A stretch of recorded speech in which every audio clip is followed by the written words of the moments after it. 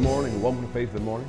Something good is going to happen to you today, so expect miracles. Thank you for joining today. Let's get started with our 2023 Faith Family Confession. Go ahead and say it with me. Say, I'm the salt of the earth.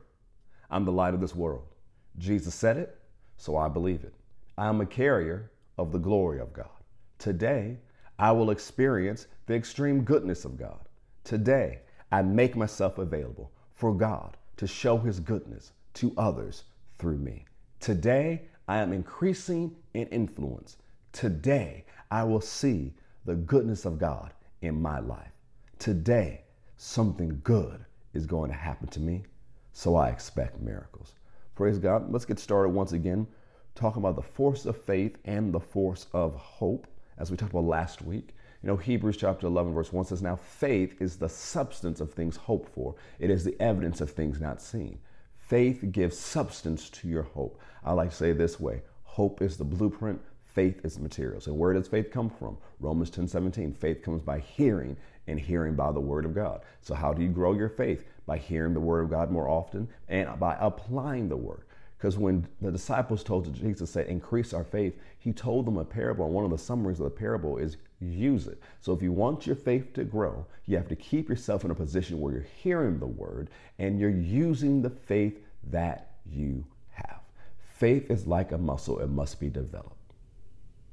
You must develop your faith if you want to consistently apply the force of faith to cause things that are bigger in your life to move and change. So go back to Romans chapter 4, because if we're going to apply the force of faith, how much of the force of faith we apply is going to be how strong our faith is. So Romans chapter 4, as we looked at on Friday, talking about Abraham, starting with verse 19, and being not weak in faith, he considered not his own body. Remember, we said to consider doesn't mean just think or to deal with. That word consider means to have those thoughts fill your mind. So Abraham did not let his mind be filled with about his physical limitation, because if he did, his faith would have been weak.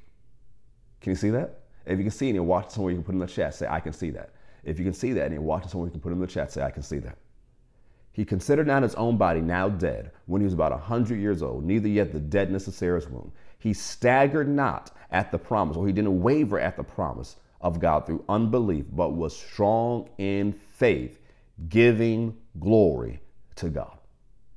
So it's often when we're taking a faith challenge or taking a faith step forward and doing the plan of God for our life, doing what he's called us to do, we'll run into contradictions, our own physical limitations, or the limitations of the situations or circumstances we find ourselves in, or opposing challenges that come from the enemy. Those are contradictions to what God promised. Now, the thing is, we don't let those contradictions fill our mind. What do? We deal with the contradictions when they rise up. We use the wisdom of God. We do the natural things and the spiritual things we know to do.